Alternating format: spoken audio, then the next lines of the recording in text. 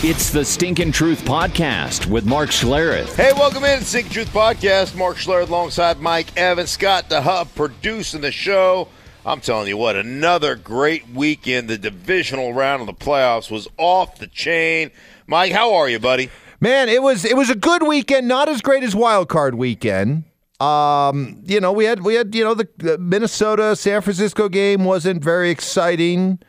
But overall, not a bad weekend and a very revealing weekend. I got to ask you, what happened to the Revolution?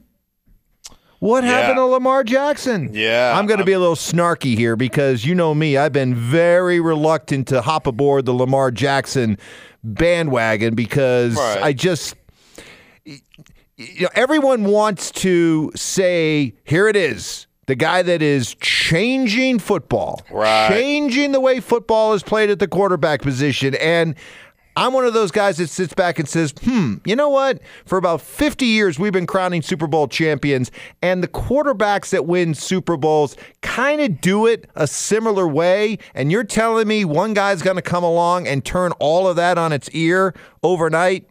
I didn't buy it then, and I think the results of Saturday night proved it.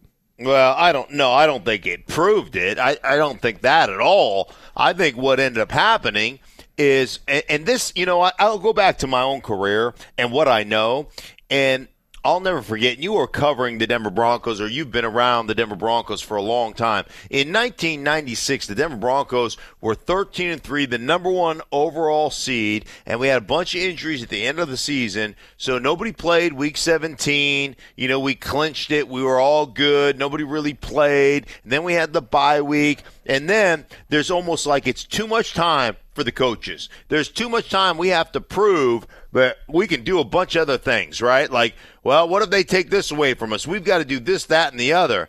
And I think one of the big things, Greg Roman, you caught out of what you do, you threw it 59 times.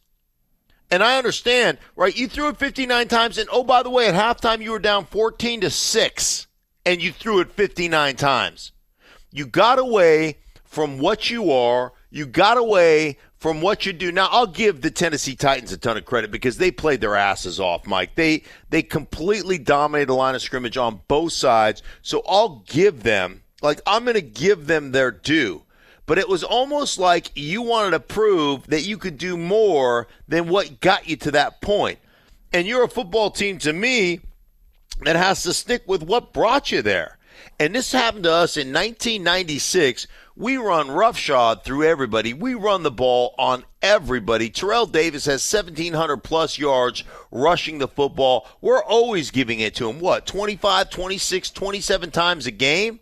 And we put in a game plan to face the Jacksonville Jaguars where, depending on what defense they were in, we could check out to the quote-unquote perfect play. Like, hey, if they give us this, though, we're checking out to this throw. And if they give us this, we're checking out to this throw because it's the perfect play, right?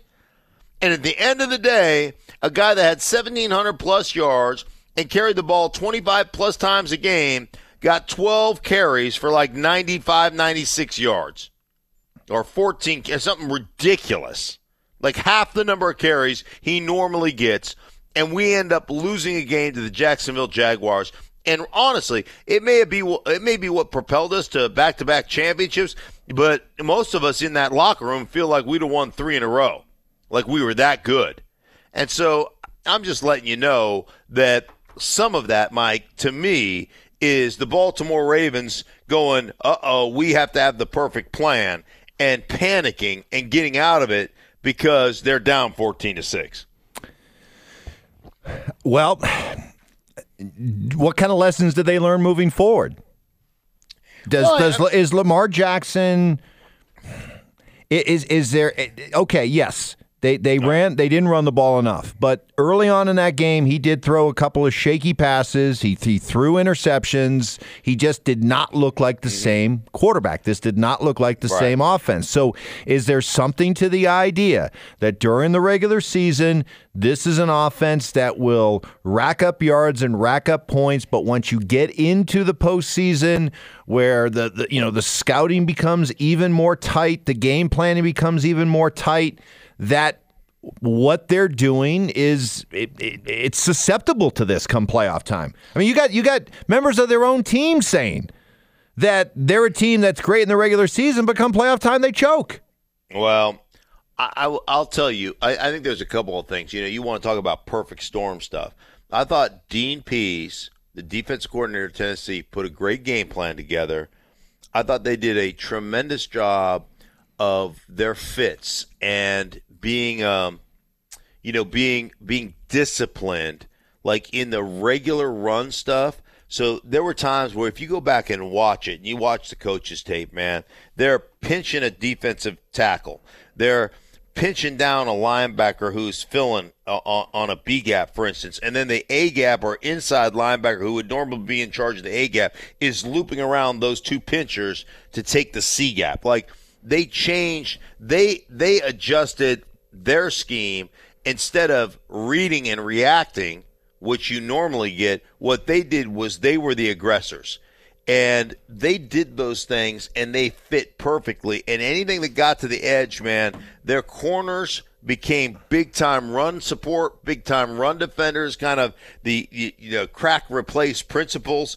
I thought they were tremendous in that. Now, they gave up some big plays in the running game to Lamar Jackson on broken plays. I think they went in saying, what we're going to do is we're going to beat you in the running game. We're going to clog the middle of the football field. We're going to beat you on first down, and we're going to put you in second and long.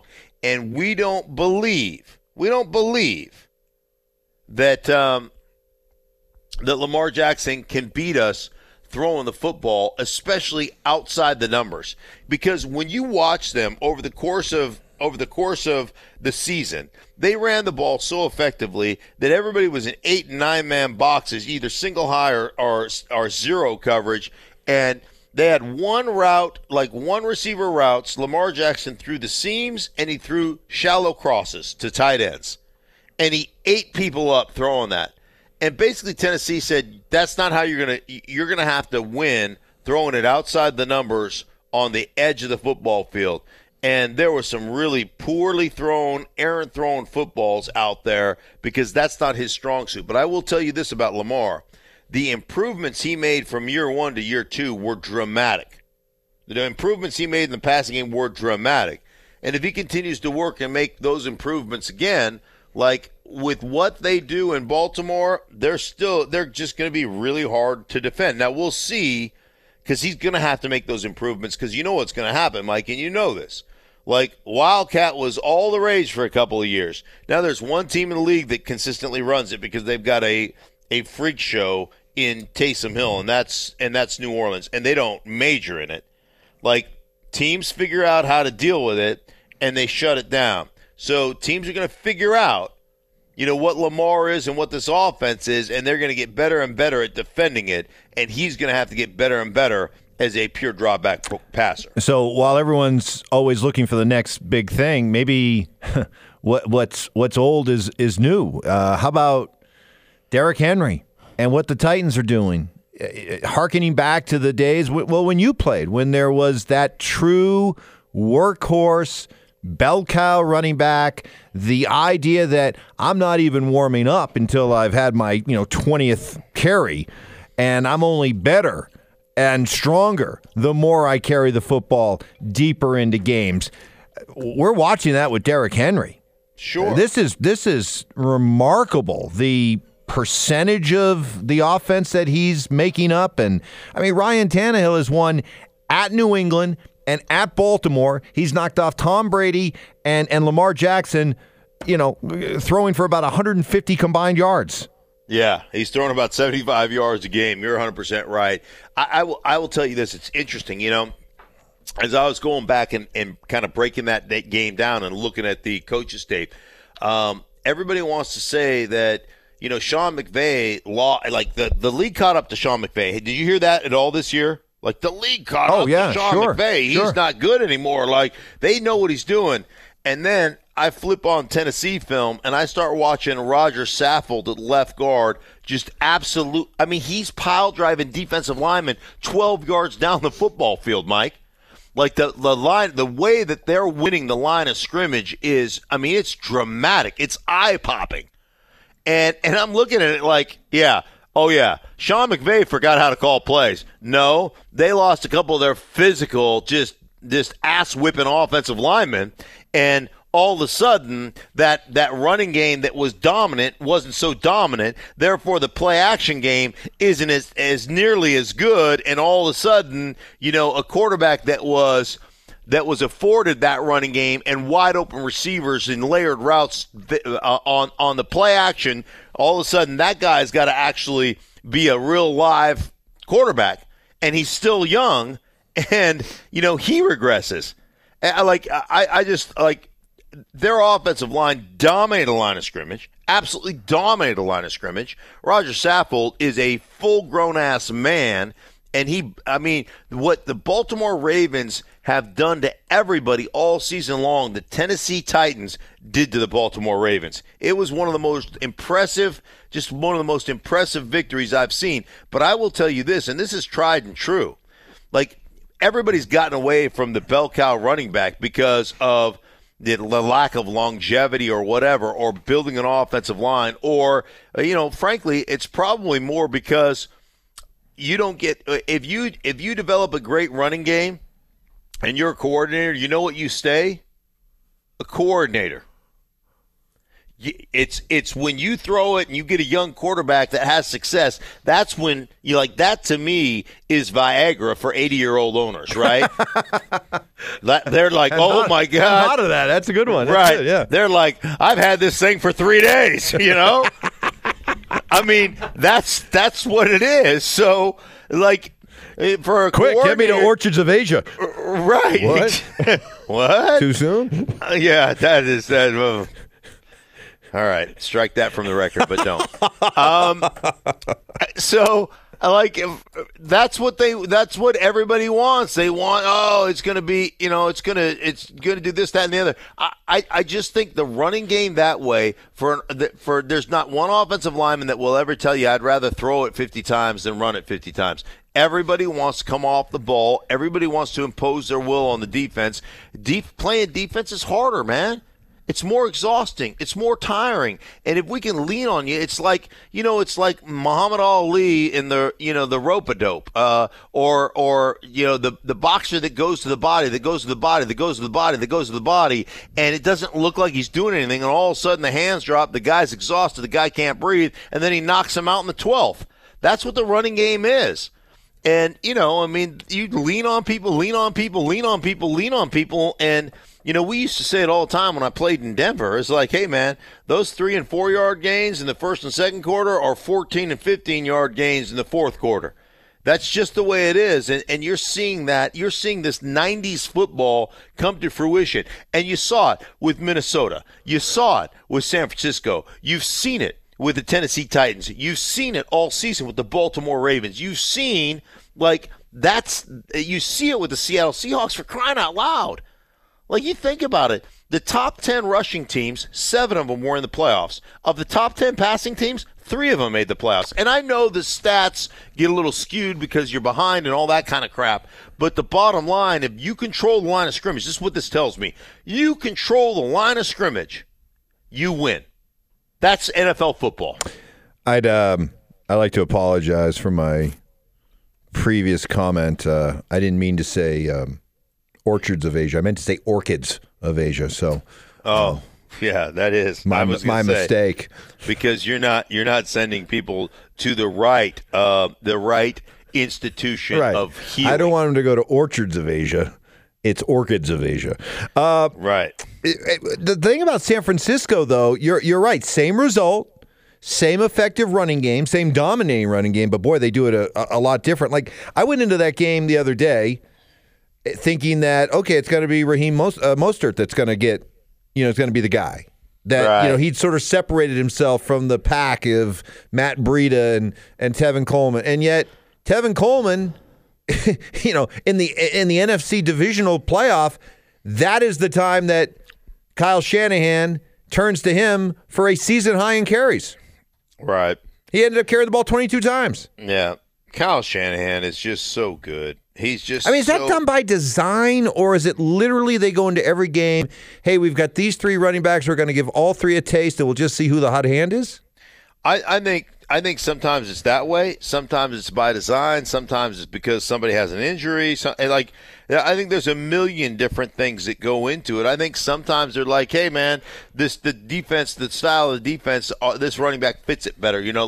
Hey, we're gonna run a little more scheme runs, and we want to get to the outside a little bit more. So we're gonna go with Breida on a kind of a downhill pitch outside play because that guy runs a 4.3 40. Or hey, man, we're gonna be inside the tackles a little bit more, and we want a little bit more physical guy. So we're gonna go with Mostert. Or Tevin Coleman, we want to use a mixture of the outside-inside game, but we want a guy that's going to catch the ball really well out of the backfield too in a passing threat. So you're going to get it's a game plan situation. And I was talking to Ben Garland, who is their starting center right now, and a guy that I help kind of him transition from a defensive lineman out of Air Force to offensive lineman with the Denver Broncos. So he's a guy that I took a lot of I just took a lot of time with, and he reached out to me for help, and I tried to help him. Seriously, right? You guys would be on your front lawn, working out, right? All the time. Yeah. He'd come over, my wife would cook us dinner, and I'd take him outside and try to beat him up. Neighbors would go by, and they're like, oh, look at Mark Schlereth playing with his friends on the front yard, going through offensive line sets. I used to actually have the tight end coach lived in the same neighborhood, and he'd be walking, and I'd be on the lawn working with young guys on my front lawn, and he'd be like, I know he just thought I was an idiot, but Ben Garland's still there. Yeah, Ben Garland must have done something right. And that coach got fired. So,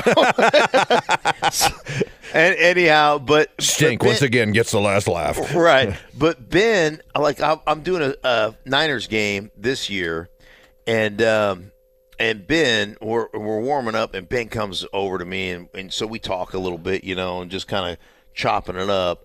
And so I was asking him about Kyle, and he goes, one, just his honesty. Like, he came to me and goes, hey, man, you're a backup. Here's what I'm going to pay you. If you can get more going somewhere, great. Knock yourself out, but you'll be my backup. You'll make the team as my backup.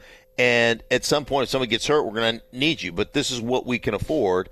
And it was just completely honest. Is you're not competing for a starting job. This is what you're going to be. And then, Weston Richburg is their center, gets hurt, and Ben's been starting for the last half of the season or last, quarter of the season, whatever it is. And he's like, hey, listen, man, I've never been around a guy. I've never been in all the offensive meetings and stuff that is better than what Kyle Shanahan does. He'll sit there in a meeting and say, hey, guys, here's Friday. We're going through the game plan, right? Now, here's a run that we've put in. And he's like, we're going to run this in the game 6 times. He goes, we're going to run it 6 times. And this play ain't worth a shit. We're going to average 2 yards per carry on this play. Because we're going to run it into this look that they give us in this formation, and it's not worth a shit, and we're going to get 2 yards per carry. But we're going to hit 3 explosive pass plays off of this exact look, because they're going to give us this defense, they're going to give us this coverage, they're going to give us this look, and we're going to hit 3 20-plus yard plays. We're going to run it 4 times. We're going to hit 3 of them for 20-plus yards. So eventually, what's it going to be? It's going to be 12 yards. We're going to average 2 yards carry on those 6 plays, but 3 other plays, we're going to get 20-plus yards. So at the end of the day, we're going to have almost 100 yards off of the combination of these 2 plays, and we're going to run it right 9 times. So you do the math: 100 divided by 9, and you tell me what per play that is, right? How many yards per play that is, and off of that, we're going to get 1 touchdown. So we're going to average over 11 yards per play. On these 2 combined plays, we're going to get 1 touchdown, and we're going to have 100 yards of offense. So understand why I'm calling this, and commit to it. Run it as hard as you can, even though we're only going to get 2 yards on this son of a gun. That is, Mike, that is explaining the problems, explaining the issues, telling your offense exactly why you're doing it, and then going out and executing it, and it all coming to fruition. Why is that so rare? Why? Because what you're describing sounds like it It should be the way you do it. It sounds simple. It sounds logical. Why is Shanahan's approach and his honesty, why does it stand out so much to a guy like Ben Garland who's been around a lot? I think that most guys, one, don't have the confidence or the balls to explain it that way. The other thing is they're worried. Most guys are worried about, like if I have a couple of 2-yard plays, then they get off that play, right? They're afraid to continue with that play. I think the other thing is, how do you design plays? I'll give you for instance. I had a coach this year, and I'm not going to give you names, but I'm in a production meeting on a Saturday with an NFL head coach. And so I asked him a question. I said, "Well, what did you think of your red zone execution last week?" And they didn't have any. I mean, I think they scored one touchdown. They were down in the red zone. They had 12 plays. They scored one touchdown. They just didn't. There wasn't a lot of production. It was something of that nature. I can't give you the exact details, but they were down in the red zone a bunch, and they didn't come away with a lot of touchdowns. Okay, let's just leave it at that, right? So I asked about the red zone. He goes, I really liked what we did. I liked the plan. We just had a couple of execution issues, blah, blah, blah, blah. I go, okay.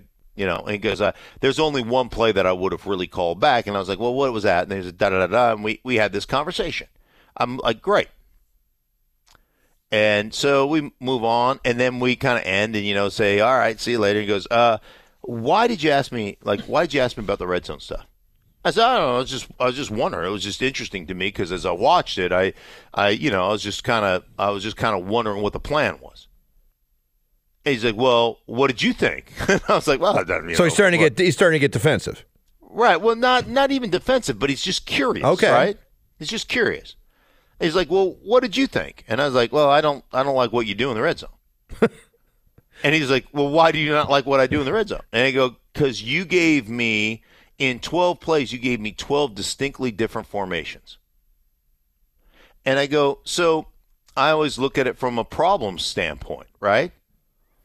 If you as a defender are defending 12 distinct formations, every time you line up, it's something that you're honed into that's different. And I think one of the beauties about Kyle Shanahan is he'll give you a lot of motions and a lot of different things, but he'll give you the exact same concept, and they'll get to a formation, but they'll get to it from 8 different ways, but they're still getting to the same formation. So ultimately, if you've got 11 guys, you've got 9 guys running the exact same freaking thing and only 2 guys adjusting on motions and shifts and those things. And so the defense ends up seeing the exact same look, but now we're running distinctly different plays off the exact same look. So what you do for me as an offensive lineman is you make a defender have to think about 2 different things that could be coming at him from this particular formation, or 3 different things. And if you just defended one, the odds are that that's what's in your mind. And now we come at the same look with the same formation with the same kind of action, and we run something completely different. Guess what? It's like a pitcher that has the same exact arm slot and the same exact release point and can throw 4 distinctly different pitches from that same arm slot and that same release point. Guess what? As a hitter, you got to guess. And when you guess, eventually you're going to guess wrong, and we'll strike you out. Do you see where I'm coming from? Unless you're playing the Astros or Red Sox. Right. Then you're just in trouble because, they just got a system. Yeah, they're banging on the trash can at that point. Right, exactly. Well, they're trash. But you get what I'm saying. I get what you're saying. And I want to get to the other game here. I want to use that as a jumping off point, because as you describe the brilliance of the Shanahan offense, it's a lot of different looks that come from a similar look. What I'm curious is, as I'm a fan watching the Packers play, and I'm watching Aaron Rodgers continuously hook up with Davante Adams. Right. And he's got no one else to throw to, or no one else that he wants to throw to. Right. He keeps looking for Davante Adams. And everybody knows the ball's going to Davante Adams.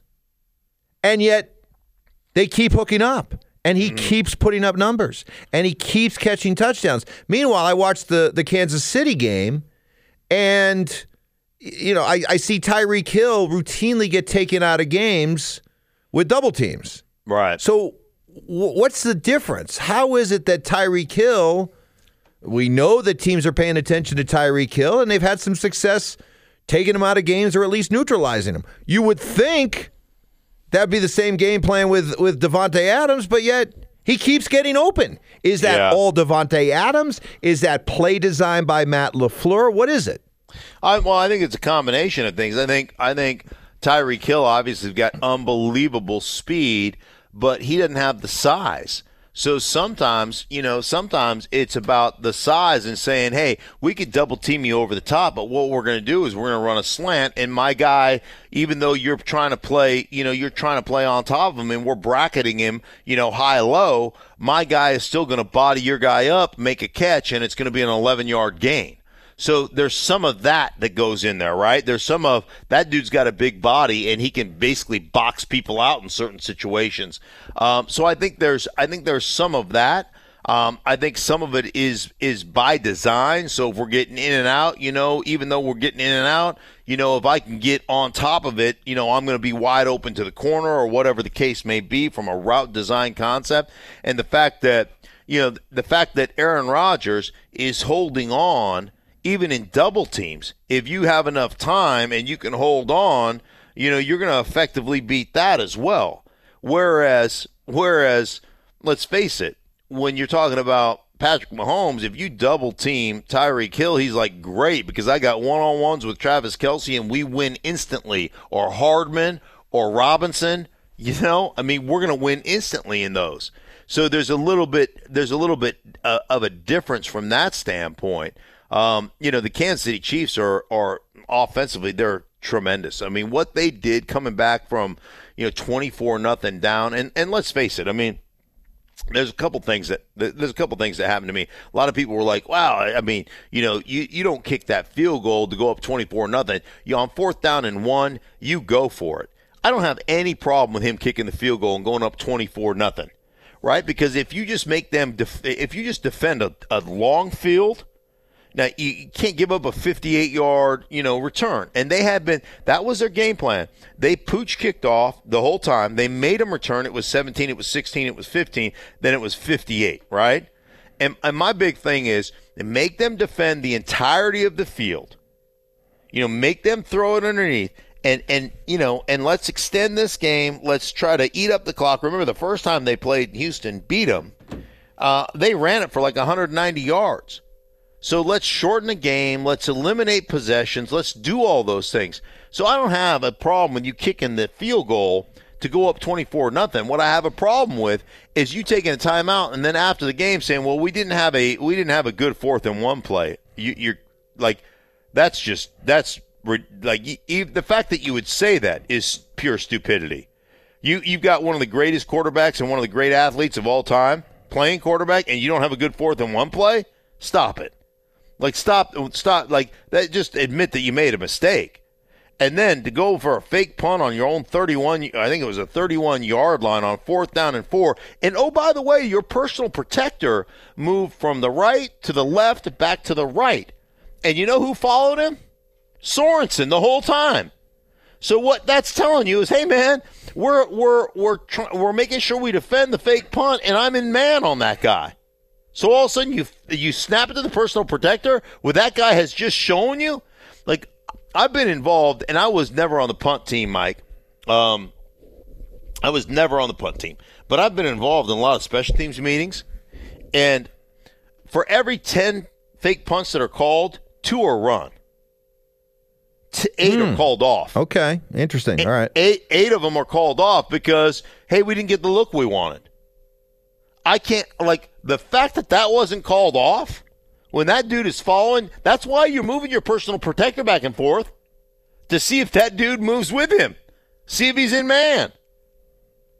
So the fact that you ran that and then you gave them another touchdown there, I'm like that was really. I just thought that was poor management of the game in general. And lastly, I'll say this real quick. Give me a 30-second answer. Is Houston smart to continue on with Bill O'Brien? I think offensively the quarterback loves him. I think he's a good coach. I think he got completely, like, in that particular game, like, you don't expect to be up 24-0, right? And so now you're up 24-0. Like, I just think he had a couple of mental lapses in that game that frankly, I'm not sitting there saying you need to fire Bill O'Brien, but I think he had a really bad game from a management of game standpoint. But let me just say this about Kansas City. They're one of the few teams, man, their depth of talent. One, Andy Reid is a great designer of football plays and a great play caller, situational play caller. He's great. He is awesome. They have the depth of talents on that offense is unbelievable. And the thing to me that sets them apart from every other offense in the league right now is they'll empty it out. They will get 5 guys in the pattern 85% of the time. And they're just like, our 5 offensive linemen can hold up 5 one-on-ones. And you know what? There's just very few teams that can do that. Like, you can do that when you're running it 35 or 40 times, and and you're really dominating the line of scrimmage and stuff, and then you throw, you run it 40 times, and then you have 12, you have 6 boot keeps, right, and then you have a couple of sprint right or sprint left, and then you have 3 play actions or 5 play actions, and if you throw it 30 times, you really have. Let's say in 30 attempts, because you're running it so well and because you're booting it and because you're play action it and you're run action and then play action, and let's say you have a total of 10 out of those 30 attempts that it's actually truly 5 one-on-ones, right? You can protect all day long doing that. Kansas City is the only team I see in the league that says, hey, we're going to get 5 out 80% of the time, and you 5, hold up. And we're still going to throw it 35 times because you're asking them of those 35 pass attempts, you're asking them to pick up one-on-one and block one-on-one 22, 23 times. There's nobody else that can hold up. No, it truly was astounding. And in defense of Bill O'Brien, yeah, maybe he did some things that he looks back on and wishes he had done differently, but how many NFL coaches could ever say they've been involved in a game like that? I mean, 24 points down is supposed to be a death sentence in the playoffs. Yeah. You just don't come back from that. And if you do, you huff, you puff, and you pull it out at the end, like the Patriots did against the Falcons in the Super Bowl. But they went from being 24-0 down to up 28-24 at the half. And then went on and win 51-31 and making it look easy. I can't ever recall seeing anything like that in the history of the in the NFL playoffs. That's how special Kansas City was, and we'll see if they continue on. Hey, this has been one of our longer podcasts, but it's been chock full of great stuff. One more thing I got to get to. Kevin Stefanski, the new head coach of the Cleveland Browns. Now, this was a position that was rumored to be going to Josh McDaniels from New England, a Canton, Ohio guy. But one of the reports that came out was that McDaniels turned down the job because of the demands that were being placed upon him by owner Jimmy Haslam. The report went that what was being asked of the next coach of the Cleveland Browns was that by Friday, all the coaches were told that they would have to turn in their game plans to the owner and analytics staff, basically to have them give the green light before those game plans could be used on Sunday. Tell me that's a joke. Tell me that tell me that doesn't happen in today's NFL. I know analytics are all the rage, in baseball especially, and we're seeing more of it in hockey and basketball. But tell me we're not getting to those lengths now in the NFL. Oh, I listen. I would love to tell you. I'll tell you that in in pretty much probably 31 of 32 teams, it doesn't happen. Or maybe it's, 30 of 32 teams where it doesn't happen. But listen, just because you have $1 billion doesn't mean you're a genius. Like Jimmy, what are you going to do, Jimmy Haslam? You're going to look at, and I believe that is true. Well, you're going to look at a game plan and go, hey, man, I don't like this. I don't like the 19 handoff weak call here because, that defensive end, the right defensive end is a pretty good edge setter, and that Will linebacker can really run. And from a run support standpoint, that weak side corner, man, on crack replace stuff, he's really good. Like, what the hell is Jimmy Haslam? Like, if you want to tell me the traffic patterns and the traffic flow of a truck stop, all right, I'm all ears, man. You want to tell me, what microwavable foods are best to serve at a truck stop? Go. Like, hey, man, you got the Flying J or whatever the hell it is, right? But don't sit there and tell me about blocking schemes and you want to check off on game plans. You got, hey, Kevin Stefanski, good dude, like Kevin Stefanski. Kevin Stefanski will get fired after 2. If that's the case, he'll be fired after 2 years, and the Cleveland Browns will continue to be looking for their next coach 2 years from now. What an if that's true, and I believe it is true, what an abject disaster. And it just goes to prove that just because you have $1 billion+ doesn't mean you're smart. On that note, once the Factory of Sadness, I guess apparently always the Factory of Sadness, huh? Right. It's like when you were a kid. You remember when you were a kid and you didn't want to eat dinner and your parents would say, hey, the kids in Africa are starving, or the kids in China, didn't your parents say stuff like that to you, right? They did? Like, think about this. If you're in an NFL franchise and you're watching your team and your team absolutely sucks, you can say to your kids as parents, hey, the kids in Cleveland are watching the Browns, right? At least you're not in Cleveland. There you go. On that note. All right. It could always be worse. It could always be worse. No matter how bad it is on your Sunday watching your team, it could always be worse. You could be in Cleveland. You're right. You could be watching the Browns. Hey, for everybody involved in the Stick of Truth podcast, for myself, for Mike, for Scott, thank you so much. We'll be back with you at the end of the week to preview the NFC and AFC championship games.